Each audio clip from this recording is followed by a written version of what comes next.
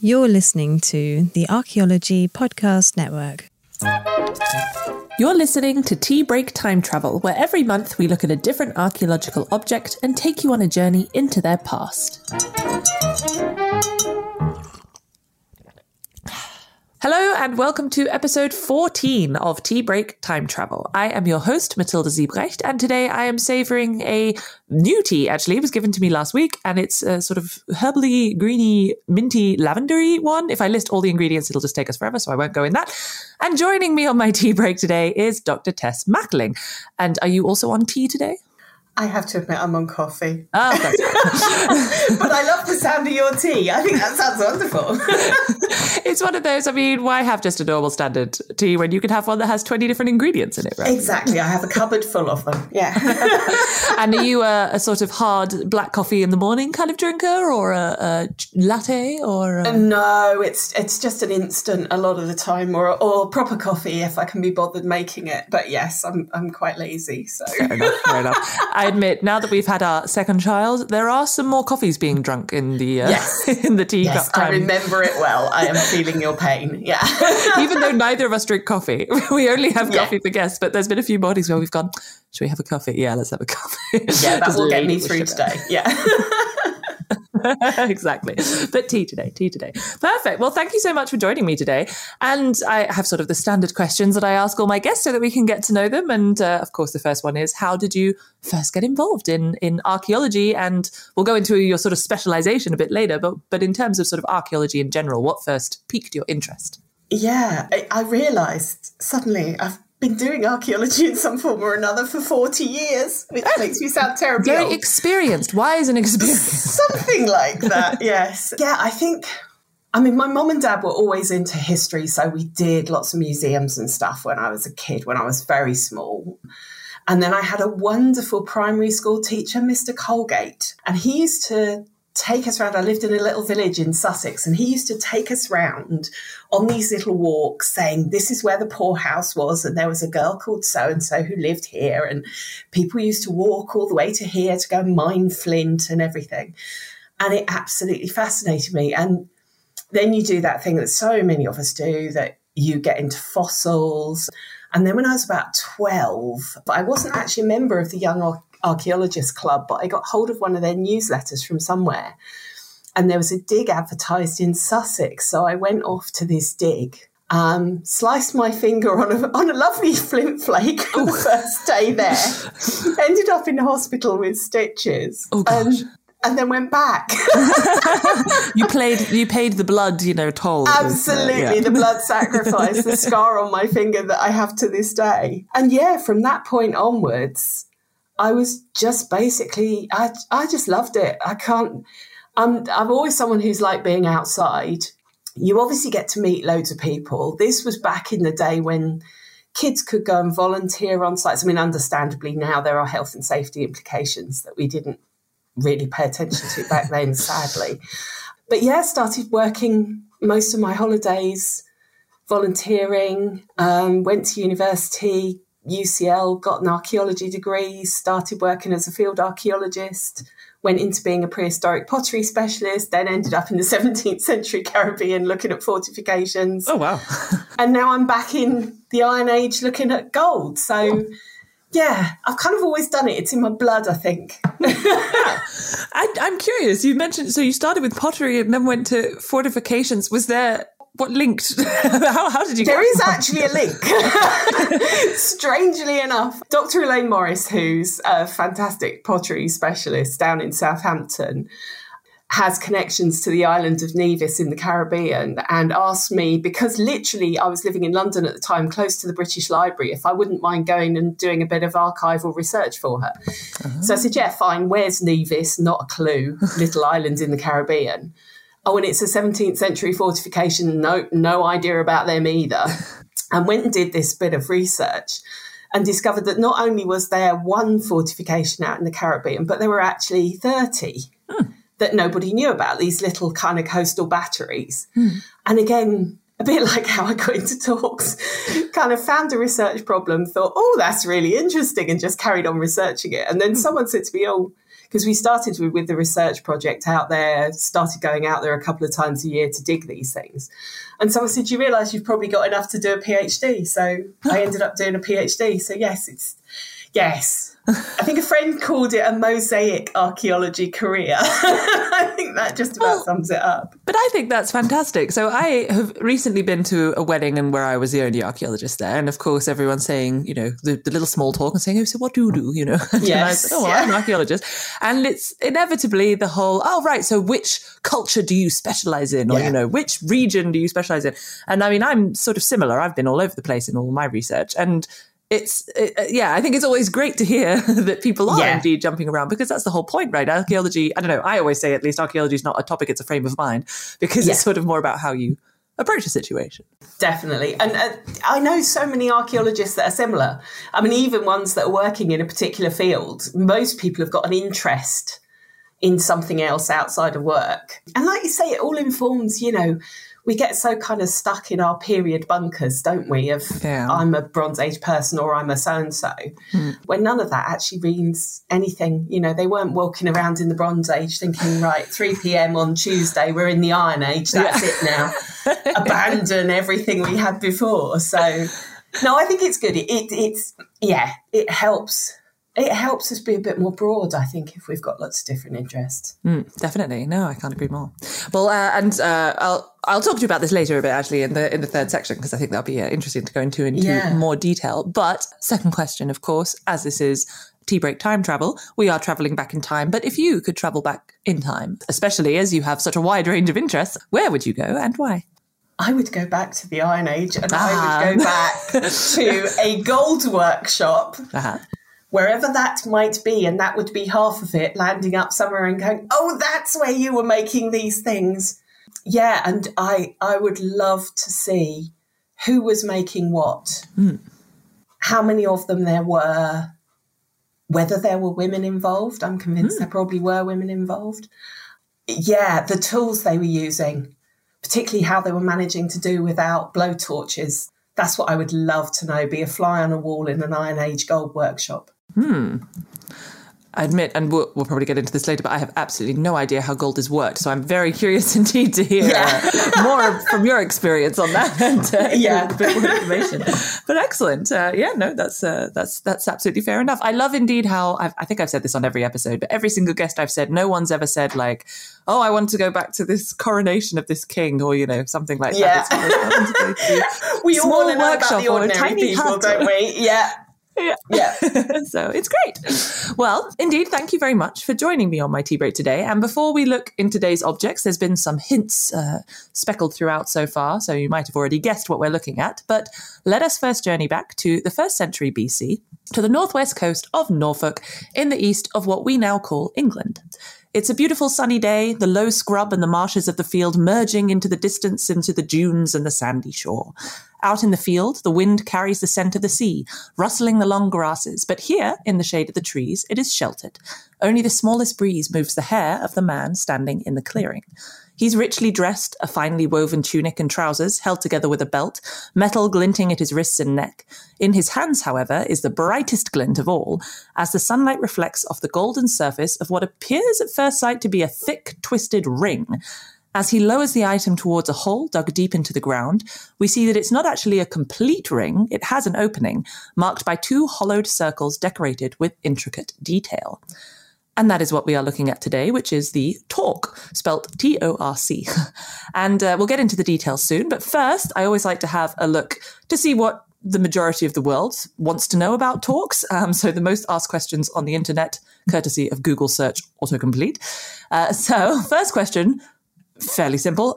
What is a torc? And it was torc necklace and torc bracelet both came up. So I'm curious, in fact, what does a torc represent? Is it a necklace or a bracelet? Right.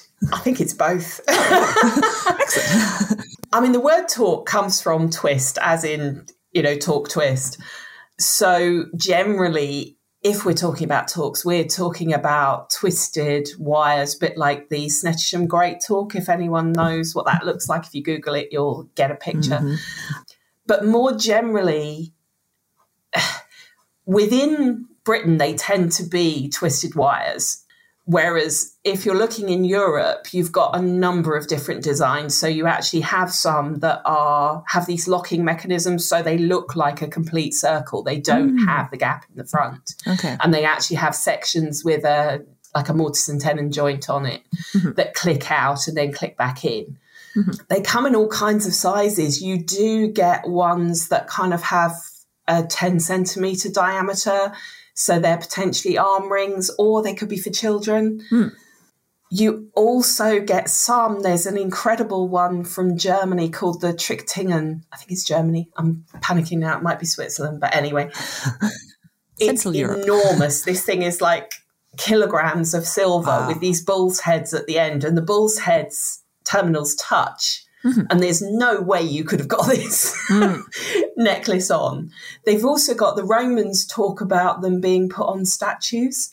Okay. So are they symbolic? Are they worn? I mean, some of them are definitely worn, because we've actually got the Newark torque, which is another one, is actually worn on the bases of the terminals. So it's obviously been on something, whether that's a statue or a person. But yeah, it's complicated things. Well, and indeed, that sort of answers our next question, which was who wore torque. So I guess we don't know is the answer? No, we don't. I mean, there's potential that they were only occasionally worn, but may have been carried in ceremonies. I mean, you see towards the Roman period, you suddenly see a lot of iconography that has people holding torques. And you think of the Gundestrup cauldron.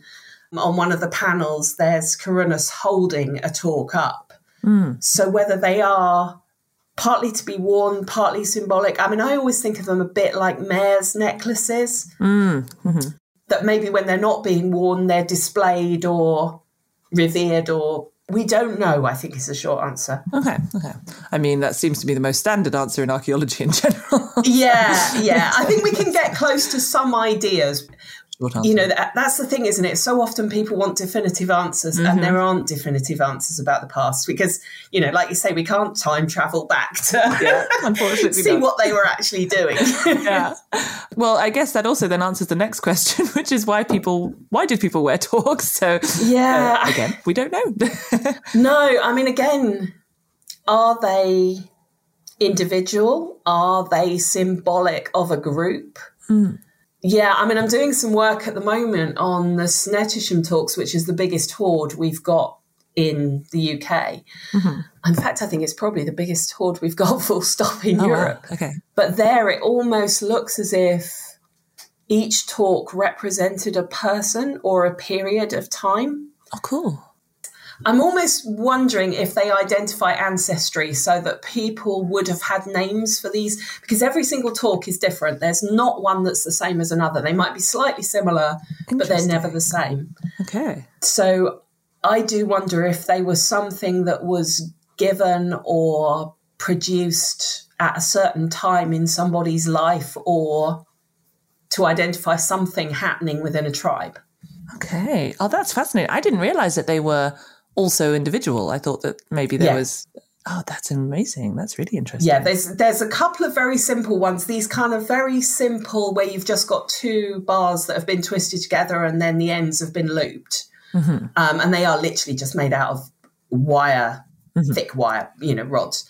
That are similar. But even then, you get a difference quite often in the way the wires have been twisted. Are they loose twisted or tight twisted? The shape of the terminals. They really are very unique pieces. Okay. The twisting is what sort of connects them all? As in... Yeah, and then you've got some that aren't, or you've got some that... and it is again, what is a torque? Exactly, well, that's what I'm curious. And indeed, how one defines a torque then? Yeah, I think it basically comes down to period, to be honest with you.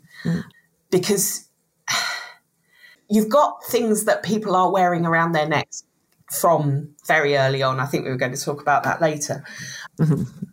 But they are all made slightly differently. So you can get some that are literally two rods twisted together. You'll get some that are multiple rods twisted together. You'll get some where they've created these kind of springs of twisted wires that they then twist those together. That's like the Great Talk. There's a lot of different technological skills and a lot of artistic showing off. And I think that's what it is. I think it is craftspeople, and there is no reason this was men. It's a very important point to make. It's as likely to have been women who are almost showing off what they can do and trying out new things to make each talk something special. Oh, fascinating. Oh, yes. I'll save my further questions for later, because otherwise I'll go into this section will be 40 minutes long. Yeah. So the final question we had was, how do you wear a talk? Well, yeah. I mean, as I say, the ones with the gap in, the thing that most people ask us the whole time is, oh my goodness, how would you get that on the neck? Because the gap between the terminals is really small. But actually, most of them, it's about 3 inches, something like that gap. And if you actually feel your neck, I'm imagining all of these people feeling their neck now, the amount that is actually solid in your neck is quite small. And if you actually pull on something that's got a 3-inch gap, it will go around your neck quite easily. Oof. You don't actually have to bend it or manipulate it too much. The other thing about these talks, which no one realizes, is they're really springy. Oh, right. Because, of course, no one gets to pick them up. We all see them in cases and they look very solid. But the ones with the multiple wire springs, like the Snettisham Great Talk or the Newark Talk, when you lift them up, the terminals want to bang together. Oh. And they are they're firm, but they have a lot of give in them. Interesting. So, I mean, there's all these theories a lot of people have said about how you lift one talk terminal up to get it round your neck. Most of the time, you really don't need to. And you're putting excessive pressure on it, which is never a good idea. You're going to start damaging things if you keep bending them out of shape. True. I had a very nice snake bracelet at some point, which went on and it was sort of supposed to be put on and off like that. So they kind of overlapped a little bit, but you sort of bent them slightly out of shape and then put them on. And indeed, eventually, after a while, the head fell off, which... Yeah. Yeah. I mean, this is the thing. We did some work down at the National Physical Laboratory where they have this ultra high speed camera. And we opened the Newark Talk literally by only about 5 millimeters and then let it close naturally while it was filmed. Okay. And you look at where moves. This camera can pick up where moves on the talk. And we were really surprised in that actually the back of the talk, which is where everyone says, oh, they opened and closed them and the back eventually wore out and they broke. That wasn't where the movement was occurring. The movement was occurring around the edges. Oh, okay. And then when you look at a lot of these talks that are broken, that everyone says, these broke at the back because they were open and closed. Actually, when you look at them, most of them have been cut or something else has gone on.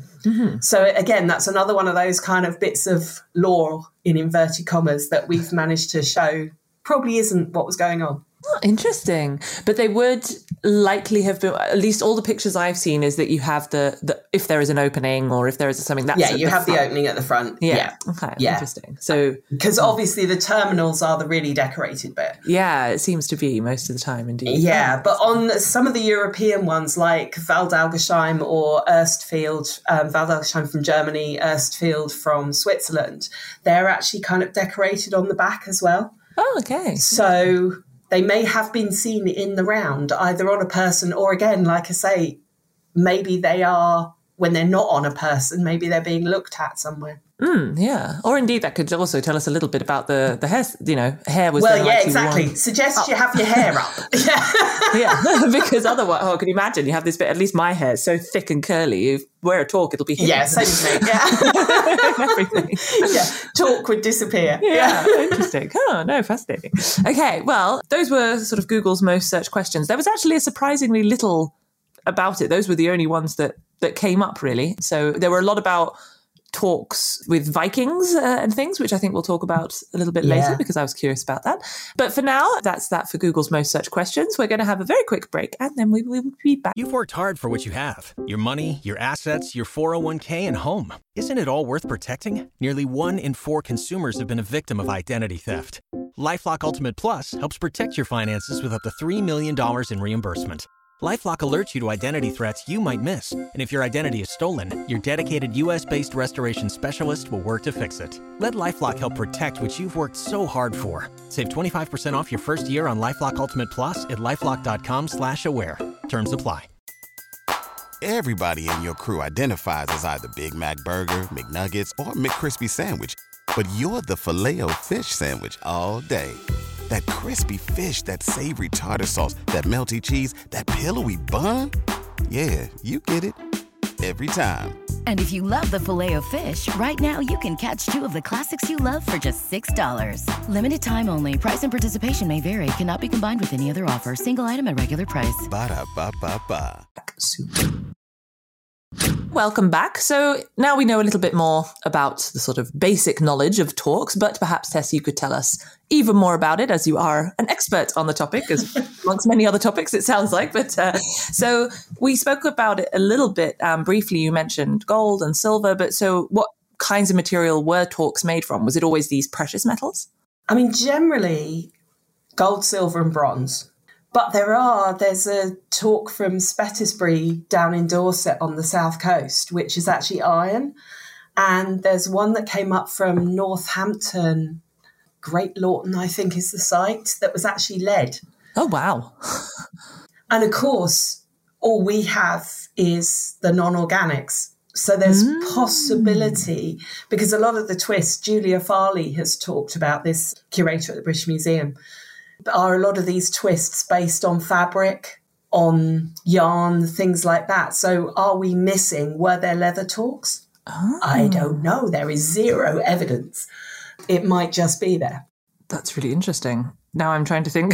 Oh, yeah, because you have also those sort of twisted leather. Well, that's the sort of plaited leather. Yeah, exactly. They would be perfectly makeable out of leather, particularly if you're stiffening your leather, and these people know how to make saddles, they know how to work different things. So it is possible.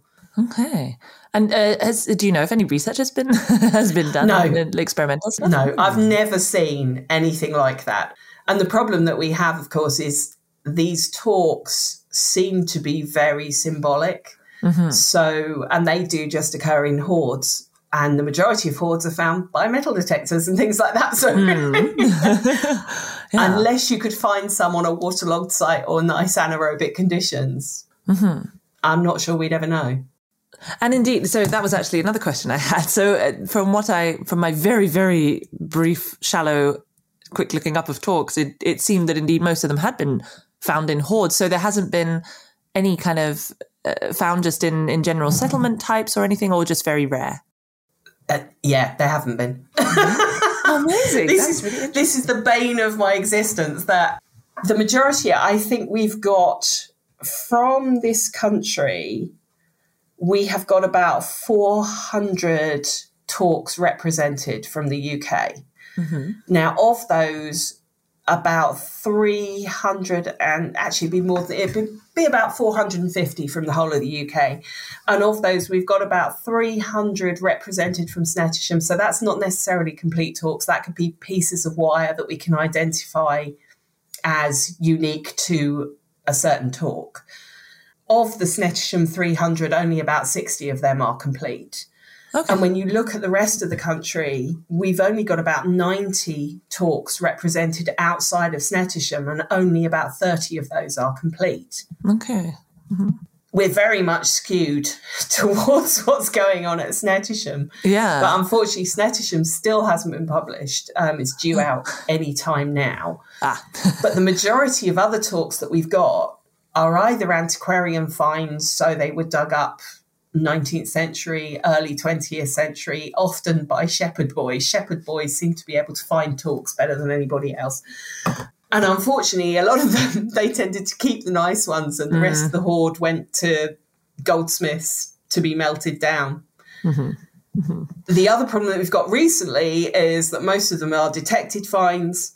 And although some of the sites of detection have been examined, and with Blair Drummond actually in Scotland, we have actually got talks associated with the site. Fraser Hunter dug it, and there does seem to be a building that the hoards were associated with. Okay. Most of the time, we have no other contextual information. You get coins. So we've got coins at Snettisham, but of course all of those are deposition dates rather than making dates. And we know that these talks are hanging around sometimes for a couple of 100 years before they go in the ground. So it is very tricky. Yeah. Probably just quickly, for those who are listening in who don't know what a hoard is, perhaps you could just provide a... Yeah, I mean, it's the traditional view. I probably shouldn't use the word hoard. I should probably talk about deposition, because hoard is a very loaded term. But traditionally, hoards were always seen as, in the days of invasion and everything being seen as invasion and trouble and blah, blah, blah, blah. Hoards were very much seen as the panicking locals burying all their goodies before running away and then being murdered and never coming back to collect them. Whereas nowadays we tend to understand that although there are a few hoards that are like that, the majority of hoards seem to be kind of, I'm going to use the word ritual. Yeah. I don't have a problem with ritual. The way you get dressed in the morning is ritual. That's true, we put our socks on first or whatever else. But they are definitely associated with ceremony, with things that we can't explain readily. They don't have a practical, inverted commas, purpose.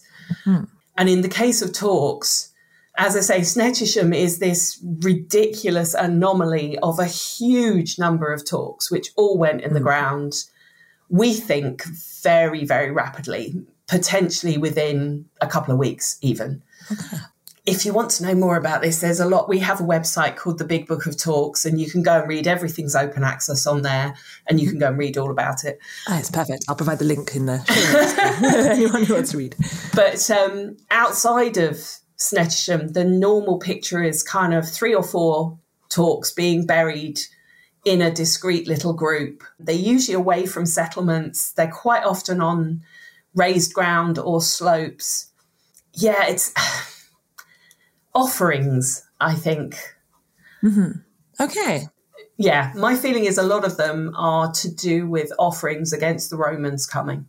It's almost like the talk is so symbolic of the Iron Age. And do you know, I mean, obviously I know you focus more on UK British talks or those aspects, but do you know if it's similar in other are talks found in other places, for example? Yeah, they are.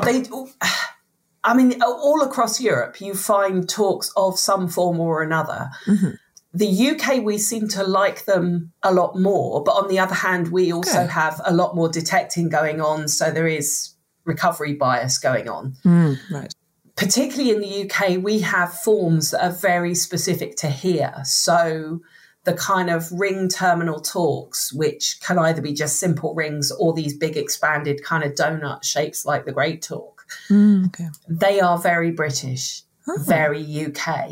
Whereas if you look in France and Germany, they tend to do different things. Like I say, you have the kind of complete circle, or you have different designs. I mean, in Spain, in Iberia, they have these almost kind of teardrop shaped terminals, or these strange kind of apple core shapes.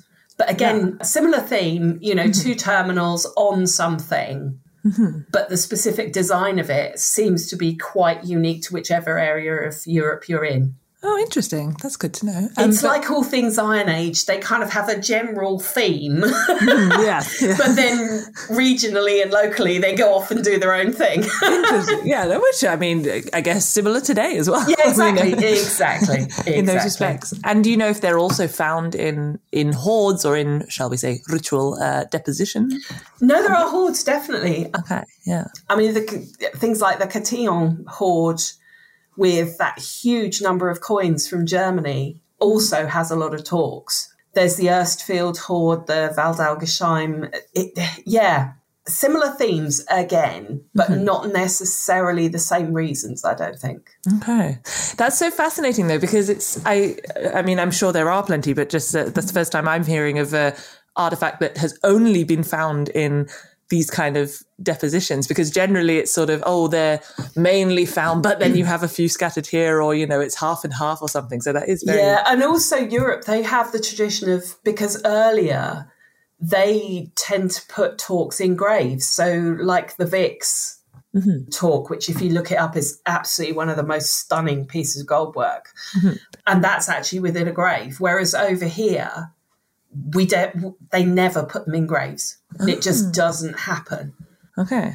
So it's almost like you've got changing traditions going on.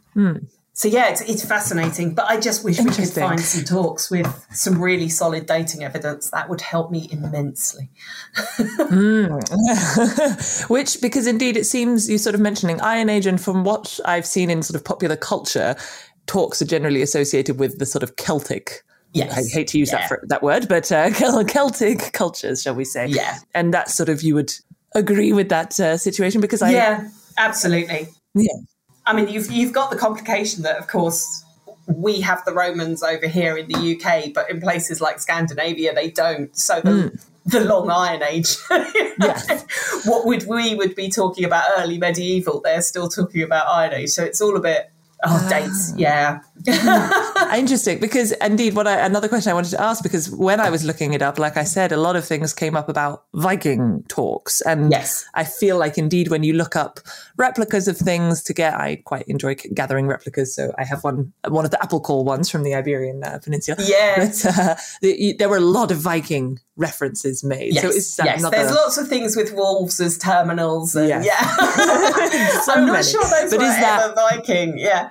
Okay. Yeah, I mean, they definitely have neck rings. Obviously, this isn't my period so much, so, but from what I've seen, I've been doing a bit of research on various things recently. They're more to do with bullion and things like that the Vikings have this whole thing of giving rings. And these rings are these kind of neck rings and arm rings, which are very controlled weights.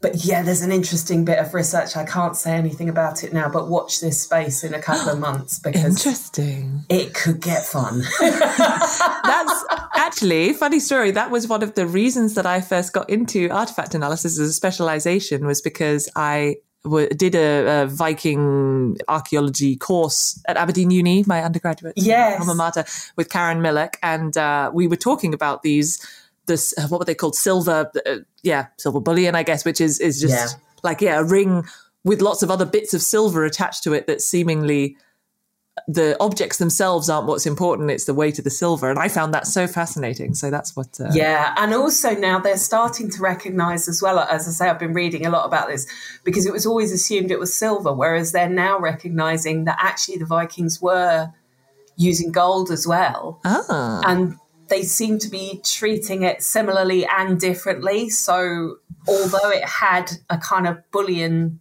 wealth, it may also have had an artistic, creative value as well. Interesting. Yeah, fascinating. Oh, I look forward to hearing about but whatever it is. Watch this space in a few months. Yeah. Well, I'll definitely have all your information in the show notes so people can keep checking up on you and see what's coming out. Very curious. Interesting.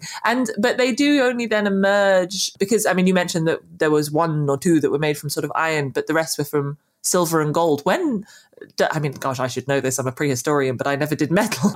When does that start to be used more regularly? Can you already see them in the Bronze Age sort of emerging? Yeah, I mean, the Bronze Age you've got, because again, you've got these neck rings. So you've got lunula, those kind of crescent moon shaped flat neck rings, breastplates, whatever they are. Yes, the sort of, that look like a collar almost. And then you also get the gorgets, which are more elaborate. But you've also got within the Bronze Age these kind of twisted, what they actually do is they get, if you think of it in cross section, it looks like a cross piece of wire. And then if you twist that, you get these kind of flanged. It's very cleverly done. If you go and look up Bronze Age talk, and then they have these kind of very simple, long terminals. But some of these can be over 1 metre long, and no one's quite sure, because they quite often coil them up for burial. Again, in hoards. How are they being worn? Because at over 1 metre long, they're too big for a neck. Yeah. Maybe they're to go around a stomach. I've seen people suggest they may be actually for pregnant women. Who knows? That'll be uncomfortable. Yeah. you know, we've got gold being used quite a lot, and it's very pure, very good quality stuff going right up to the late Bronze Age. But then there's kind of a gap, and it seems that I don't tend to believe this, because at the moment, since we've been doing talks, every single find that comes up changes the picture. Just about every couple of years, it goes back 100 years as something else appears. Okay. The last time this happened was in 2016, where the Leakfrith hoard came up and suddenly the whole dating for talks went back 150 years. Okay.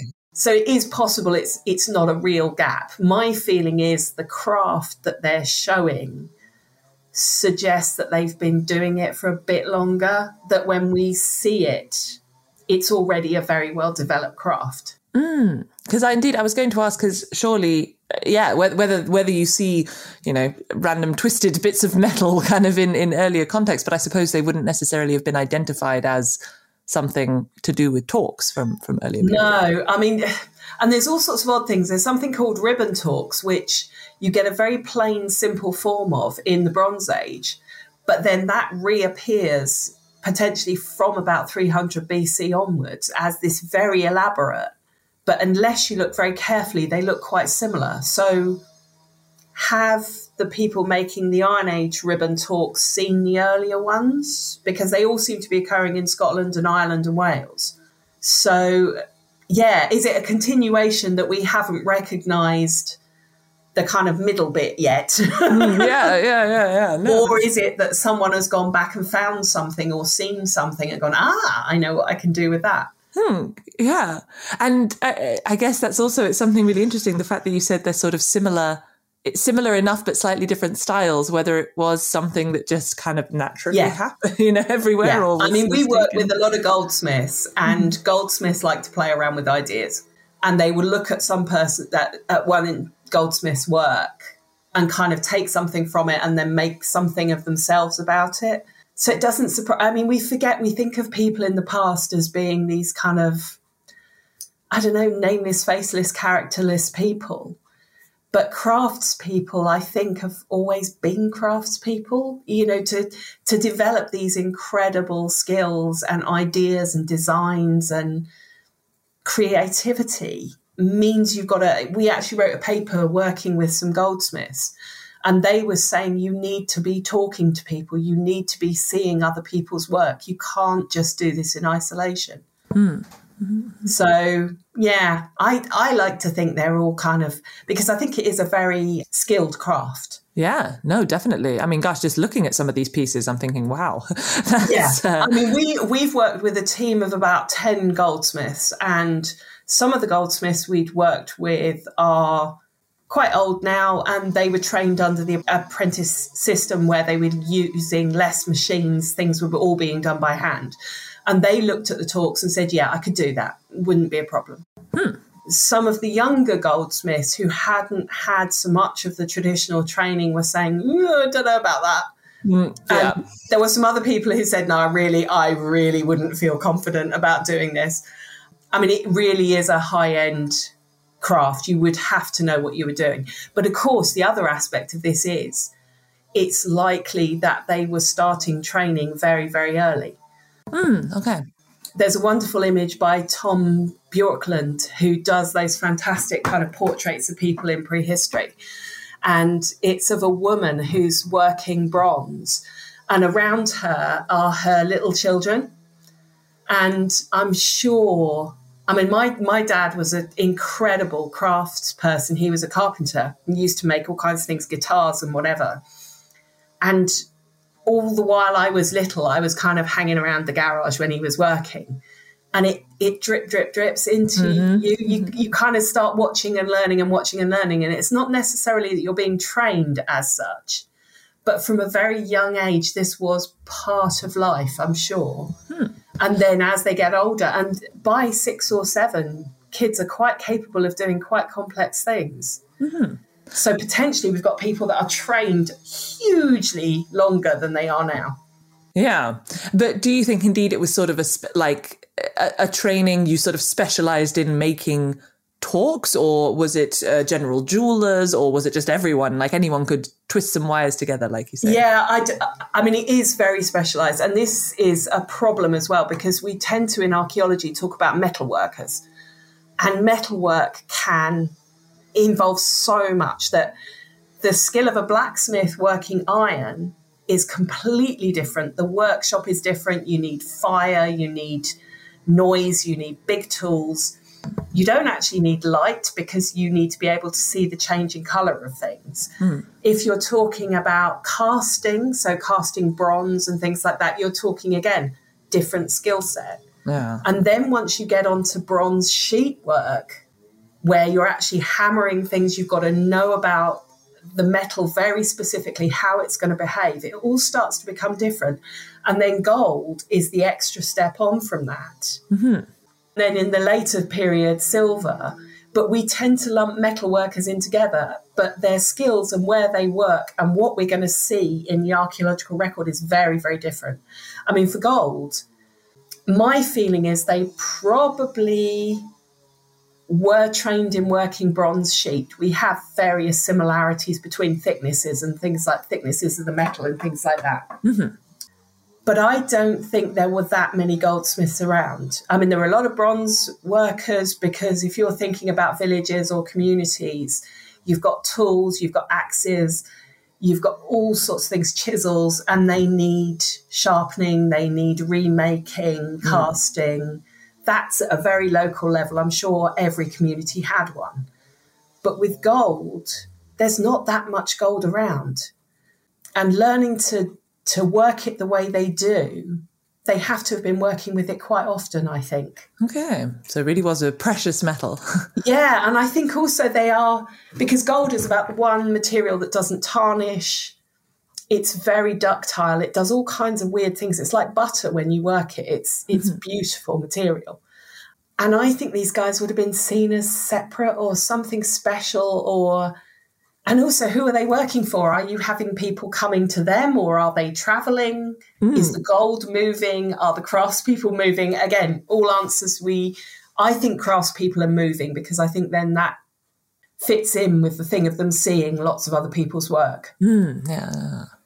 And that could well explain why in Europe we have kind of similar but different things going on. Yeah, because there's sort of a limit to how far you will travel maybe, but you travel enough to meet someone else who's travelled far. And also when you read, I mean, if you look at the account of Pythias or you look at what the Romans were up to once they come to the UK in 55 BC, they are constantly talking about travel. You know, they are travelling backwards and forwards from Rome the whole time. Pythias is off all over the place. And I don't see there's any problem with goldsmiths doing that as well. Yeah. It would explain a lot of the things that are happening where you've got these kind of ideas being picked up. In different places. Yeah. And you mentioned earlier about, that it's not necessarily men doing it. And you talked about the depiction of a woman working bronze and her children there. So this is, I guess, also something we don't know. No, I mean, we work with female goldsmiths as well who are as capable of making these. And my feeling is the apprenticeship systems in this country starts at about 1300, I think.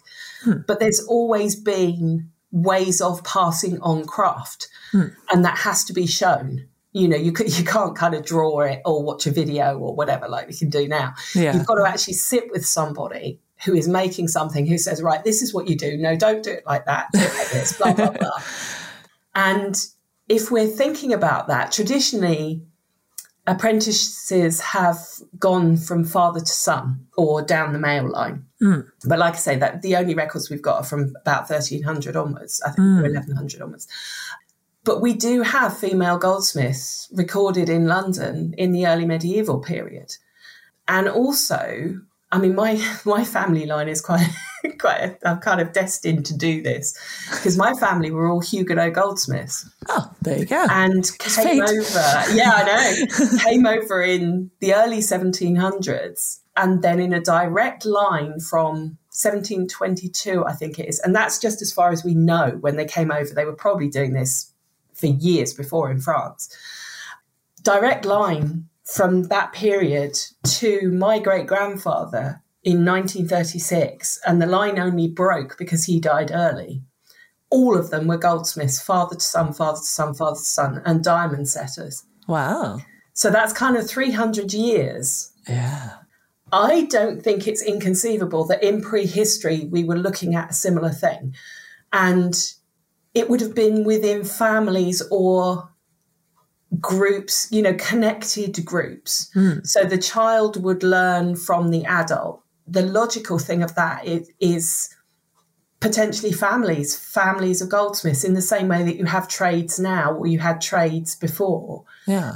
And if you've got that scenario, if you had a girl, I don't think you're going to go, oh, no, you can't, say, oh, well, you can't make these. We've finished now. Yeah, because it would effectively kill off your line if you do that. Huh. And you've got all these 100 years of experience and knowledge, and because that's all held by people. It's not held in books at that point. Yes, true. Yeah. So, and like you say, it makes sense if that's what you see on a day-to-day, you know, from your father or mother or... Yeah. And particularly also the association early on, and then even in the later period, because, you know, they talk about Boudica wearing the gold necklace. There is an association with women and gold. Yeah. There's nothing to say that they were women, but there is equally absolutely nothing to say that they weren't. Oh, I think, yes, that's a good concluding sentence. Yeah. I think we're going to have another quick break now so that people listening can have an opportunity to top up their tea, but we will be back soon. So, welcome back, everyone. I hope that the teacups are now full and the biscuit jar is emptier. And Tess, of course, we did already introduce you in the first section of this episode very briefly, but perhaps we can go into a little more detail now. So I think actually what we did mention is that you are an independent researcher as opposed to being sort of affiliated with a university or a museum. Was this always the case? I am. Yes, I guess. Yeah, I'm not entirely sure how I ended up there. You know, how do any of us end up anywhere? But after I finished my PhD, when was that? Back in 2004. I then had my daughter in 2005. And I carried on working for the Prehistoric Society, which I think we'll talk about a bit later. And then when I started researching talks, in the same way as when I'd started researching fortifications, it was just because I was enjoying it. And I was lucky enough to have the Prehistoric Society as an income and doing admin. So it was more, you know, not a lesser task, but I wasn't using my brain in the same way. So I could do research as well on top of that. And then I started thinking about kind of formalizing things and maybe going into academia, but then decided that actually it's quite nice staying as an independent researcher. And when I look at what so many of my lovely colleagues in the UK are going through currently, solidarity to all of them, it just seemed an easier way of doing things. But you've got to be quite strict with yourself, definitely. I can imagine, especially, I mean, I only did it very briefly and I'm not sure I'd really have classified myself as an independent researcher. It was more I was trying to find a position and I couldn't, so I just kept going because I enjoyed it and wasn't getting, unfortunately, paid for anything. But I can imagine you have the extra freedom and the flexibility, but I suppose the financial security, shall we say, is a little less than... Yeah, I mean, I'm in the classic position of female archaeologists that, I mean, I'm divorced now, but it was my partner that was funding a lot of my lifestyle, you know, as is so sadly the case for so many archaeologists, male and female, that a partner who's got a proper, in inverted commas, job ends up sorting out a lot of different things. I mean, I've always been self-employed because from being a prehistoric pottery specialist, working with the Prehistoric Society, picking up bits of research, actually paid research at things like the National Archives and the British Library. And now doing this, we kind of get the occasional paid lectures, bit of paid teaching, bits and bobs that you can then plough into the next museum visit you want to do, things like that. But yeah, it's not a living. Yeah, unfortunately. Well, because I get a lot of questions through my various channels asking, you know, how do you get into archaeology? Or like, is archaeology a proper job? Indeed. And so I thought it was really interesting. Indeed, so far we've had on this show, we've had sort of crafters, but also academics. And so I thought it was interesting to have someone who's doing the research, but from, an independent standpoint. So I was wondering if you could, perhaps elaborate a little on the kind of advantages, the disadvantages, what advice do you wish you had given yourself, shall we say, when you first decided to go this route? Yeah, I mean, I'm lucky. Obviously, I'm older. I'm 52 now. It makes life easier because you're more established. You know, my daughter's now 17. I don't have those issues to deal with. She's kind of her own independent person, really. And as I say, I've been lucky in that when I came through, you could get a job in archaeology. You know, I've never been unemployed. I've never earned a lot of money, but I've never been unemployed. The Prehistoric Society job is the kind of constant that has meant that my rent or my mortgage has always been paid. And as I say, you can pick up bits and pieces. In terms of academically, I'm lucky in that working for the Prehistoric Society gives me library access at UCL, which is the big thing that I think most independent researchers struggle with, because obviously paywalls and things like that, if you don't have library access. The way we've tried to do it, I firmly believe in open access, 100%. So as we've talked about before, the Big Book of Talks, you will find everything on there. You don't have to pay for any of it. Perfect. We've tried to do at least one peer review paper a year so that keeps us academically credible. But we also publish various bits and pieces on our website. We've also independently peer reviewed, had a marvelous friend who acted as editor in inverted commas and then found 2 peer reviewers in inverted commas. Oh, okay. And it was actually a superb process because both peer reviewers anonymized themselves very quickly and said, if we're going to do this differently, let's do it properly. And we had some wonderful conversations about the paper, and the paper, which is on the Grotesque Talk from Snettisham, was all the better for it. But it is open access and it's up on our website and anybody can download it and read it. And I mean, that's all the peer review is, right? Is exactly. These people were peer reviewing for journals. It's not that they're not qualified to be peer reviewers. Yeah, I have fundamental issues about a lot of the way we do academia because I'm seeing more and more. There are people who, it depends how high you are up the tree a lot of the time. You know, we've had papers in PPS, but a lot of that's to do with the fact I've got doctor in front of my name. I'm known within the community. Had I been an independent reviewer with an independent researcher with no background in inverted commas, would we have been able to do what we do? I don't know. And I think that's quite sad. And indeed, a lot of the at least so I have recently almost finished my PhD, still need to defend, but I did an article-based one. So you had to publish 4 to 5 academic articles. And a lot of them were open access, which was great, and also free to publish. So you didn't have to pay anything to actually publish it, which I was very appreciative of and didn't realize that that's not the norm until I then did the last 2 papers. And both of them I had to pay to publish a ridiculous amount of money, but also pay to make it open access. So, I mean, full disclosure, I'll say the amount. I had to pay $2,000 to publish a 36-page paper, and then you have to pay the same amount on top of that, which I think a lot of people don't realize when they're complaining that things aren't open access as well. But also that is a really bad thing. Well, anyway, I won't mention which journals. And also image rights. I mean, any artifact person who is publishing an artifact-based paper will tell you image rights kill more things than anything else. I mean, that was part of the reason that we set up the Big Book of Talks, because we wanted to show, particularly as the research we were doing initially seemed to be controversial because it disproved a lot of previous research that had been done. Excellent. We wanted to show exactly why we were saying what we were saying. And the only way you can do that with artifacts is with images. And drawn images, okay, fine, they can show and they are wonderful. But you can always slightly adapt a drawn image to make it look what you show. And especially if it's controversial anyway. Exactly. Yeah.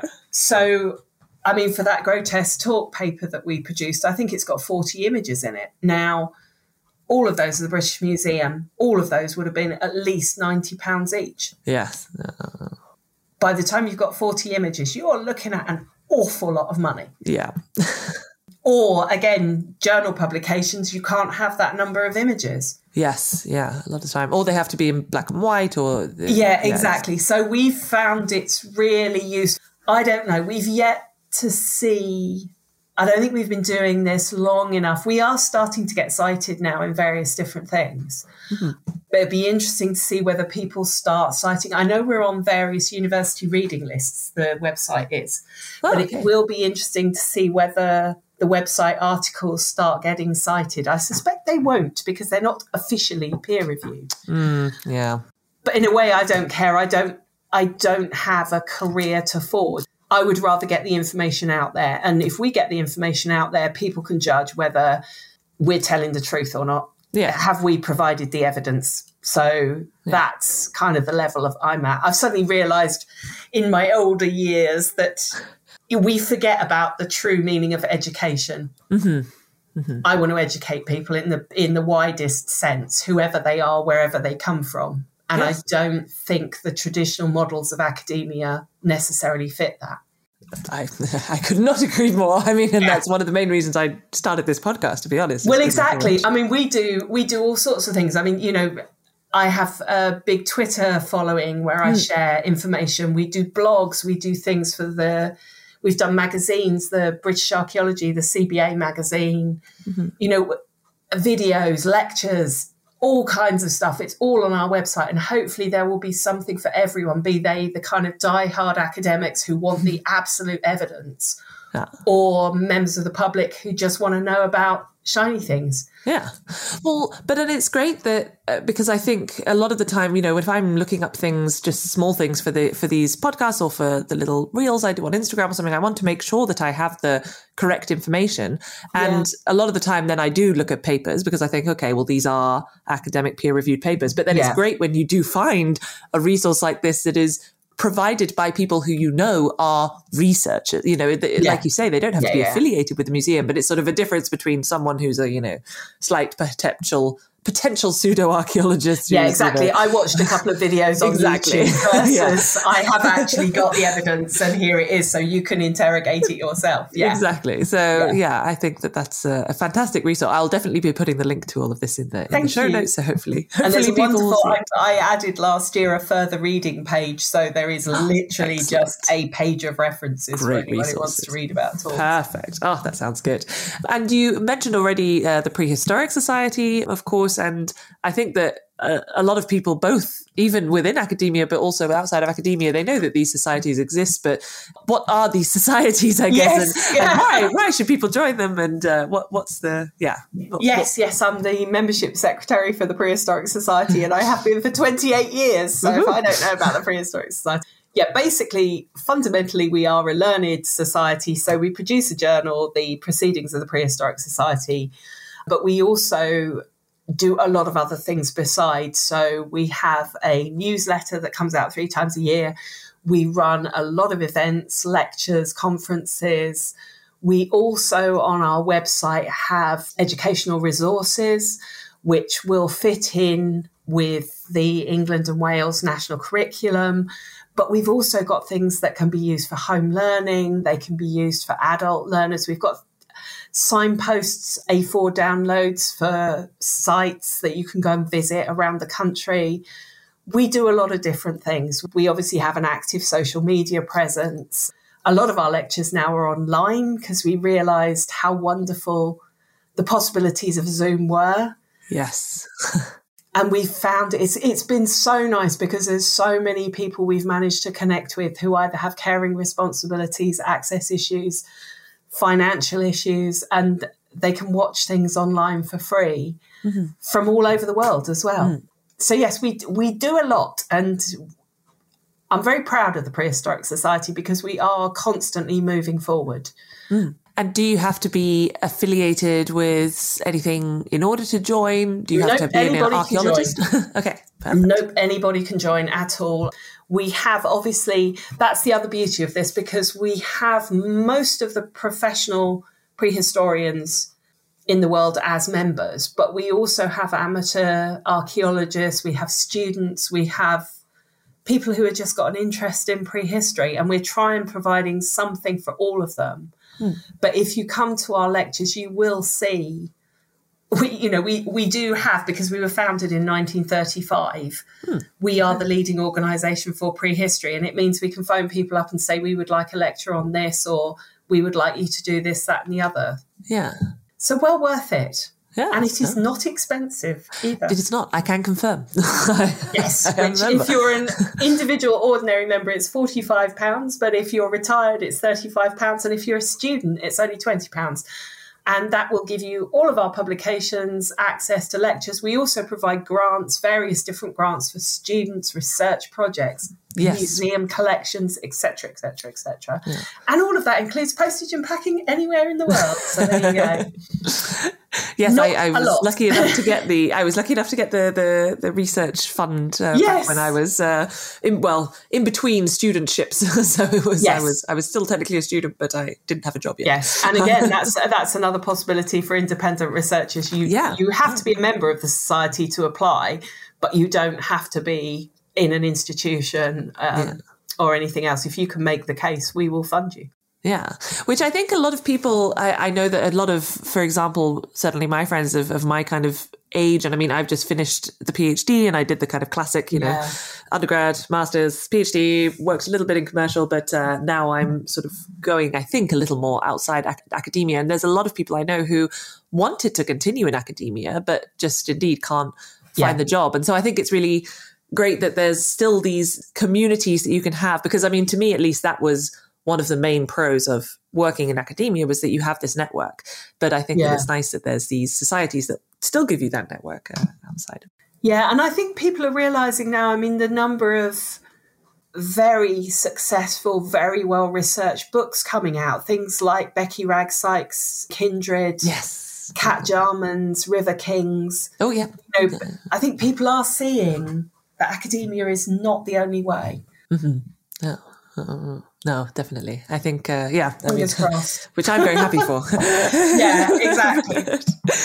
Now, as a final thing, because this was actually something that always pops up whenever I Google you. It's your, and I remember seeing them and going, no, surely they're not chocolate. So apparently you make chocolate artifacts. I do make chocolate artifacts, yes. And it's the one thing, I'll be at a conference, and obviously I have quite a distinctive name.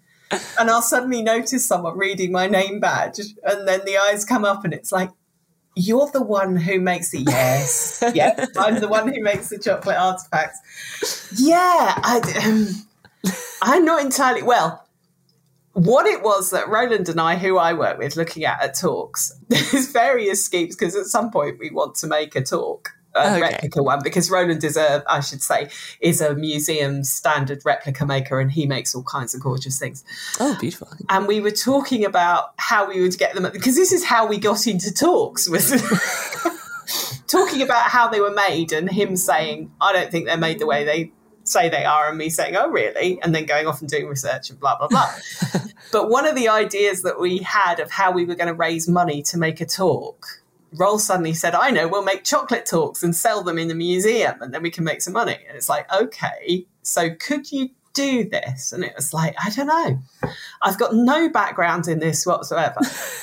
And it was thanks to, I made a silly kind of wax copy of a terminal just when I was fiddling about at one point, and then realised you can buy this food grade silicone moulding putty, which basically creates moulds like those ice cube trays that you get in various other things. So I covered this wax mould in this silicone putty, cut it all off, stuck it back together again, and poured chocolate in it, and ta-da, I had a talk terminal. Amazing. In chocolate. And then it was kind of like, well, it's chocolate, I need to make it look more like, and then discovered the wonderful world that is cake making ingredients, where you can buy all sorts of paints that are all edible, and gold sprays and goodness knows what else.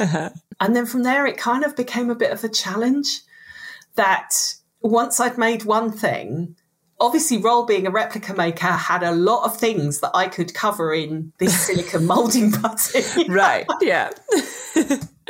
And the only rules have ever been there's no internal scaffolding and it's got to be 100% edible. So all of the paint and everything, the chocolate. And then you start getting things like, oh, there's an antler comb, a Viking antler comb. That's very thin. Could I do that? And so you try it and yeah, okay. So most things I've only made once or twice. Yeah, and it's very much a hobby. And usually by the time I've finished making something, I'm absolutely sick of chocolate because various people have said to me, oh, you should do it commercially. It's like, no, it would destroy it, absolutely destroy it. But it's certainly a talking point. And also, again, I know it sounds daft, but another educational thing. Definitely. There's a lot of people who will kind of come for the chocolate and stay for the talk about talks. Yeah, no, absolutely. Well, and I mean, I can imagine also it does. You yourself will probably get more of an insight into different aspects of the artifacts as well if you're having it's really interesting actually, because the Netherra terminal, which is this little gold detached terminal that I made in chocolate, originally they were saying that these talks were cast, so molded effectively like I was doing in chocolate, and I could never get it to work properly in chocolate. It kept having bubbles in certain places, and sure enough, these talks weren't actually cast, they're made of sheet gold. So it's a research method. It is, and there's various things when I've been making them that I've said to Roll when I've made a chocolate one, I went, that was a real problem. And he'll go, yeah, I had that problem when I was casting it because this bit's too thin or this bit's too, So you do it bizarrely. It is actually relevant. No, I know it's not as necessarily related to the rest of this episode, but I just thought it was too interesting a hobby. Yeah. Something. But yes, it's as I say, it's definitely the thing at conferences that you get remembered for. Well, and like you say, it's a form of outreach in itself as well, right? It is. Sort of more it is, definitely. And definitely there have been times with people where, I mean, the Netherra terminal that I've got, because we were lucky to be able to mould off a plaster cast copy of the terminal. So I actually have an exact copy in chocolate. And that one, you give lectures and you talk about it and it immediately breaks the ice. Yeah. If I'm ever a bit panicky about talking about something contentious, you kind of go, here's a chocolate talk, and people laugh and it's fine. It's all okay. Yeah. I can do this now. Don't rip me to shreds. I made you chocolate. Yeah, exactly. Yeah. No, a very interesting hobby, and it makes me want to try and literally, if you can get, unfortunately, the food grade stuff that I used to use, they've just stopped making. Oh, no. So I'm not sure, because I've tried various other ones and it doesn't work in the same way. But yeah, the basic principle is if you can cover it in silicone moulding putty and manage to get it off, that's half the challenge, is then taking off the mould so that you can put it back together again. Yeah. And then just fill it with chocolate and you'll be amazed. It's not that difficult. People seem to think, oh my goodness, this woman has some amazing artistic talent. Well, no, you need to keep that going. Yeah. We'll cut that bit, it's fine. No, do have a go. Yeah, no, I've got a lot of replicas here, so now I'm looking at them all going, Yeah, the other thing that's wonderful is if you can get the kind of the ice cube trays, and there's various things now for resin moulding that you can get. All of those would work in chocolate and just have fun. I used to just make tiles, little square tiles of chocolate, and then people would paint them like medieval tiles and things like that. It's lovely. Someone does that. I'm trying to remember who it is. Someone does biscuits and she makes them. Oh, they I can't remember what her name is. Exquisite. They're beautifully exactly created. And I think she creates them for museums sometimes as well. Yes. Yeah, and they're all hand-painted. I mean, they are stunning. No, I know exactly who you mean. They're very beautiful. That is true talent. It is.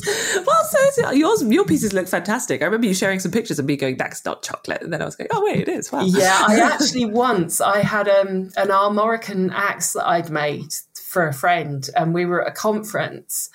And I gave it to her and I got it all wrapped up in greaseproof paper and I gave it to her. And she was just, oh my goodness. She trotted over to show a curator, a prehistoric curator. It's like, yeah, it's an axe. So what? No, look at it. It's an axe. So what? No, smell it. So it totally fooled a curator. So excellent. Yes. That's the test. Yeah, absolutely. Great. Well, I think that marks the end of our tea break today. Sounds like you've got a lot of exciting secret projects to be getting on with. Yes, so I look forward to hearing about them. But thank you so much for joining me today, Tess, and sharing about talks, but also about your experience as an independent researcher. I very much appreciate you taking the time today. Well, thank you for having me. It's been great. Yeah. And if anyone wants to find out more about Tess's work, of course, we'll be sharing the link to the great book of talks, and check the show notes on the podcast homepage. I'll try to share as many things as possible for the Prehistoric Society, etc. as well. So hope that everyone enjoyed our journey today. See you next month for another episode of Tea Break Time Travel. I hope that you enjoyed our journey today. If you did, make sure to like, follow, subscribe wherever you get your podcasts, and I'll see you next month for another episode of Tea Break Time Travel.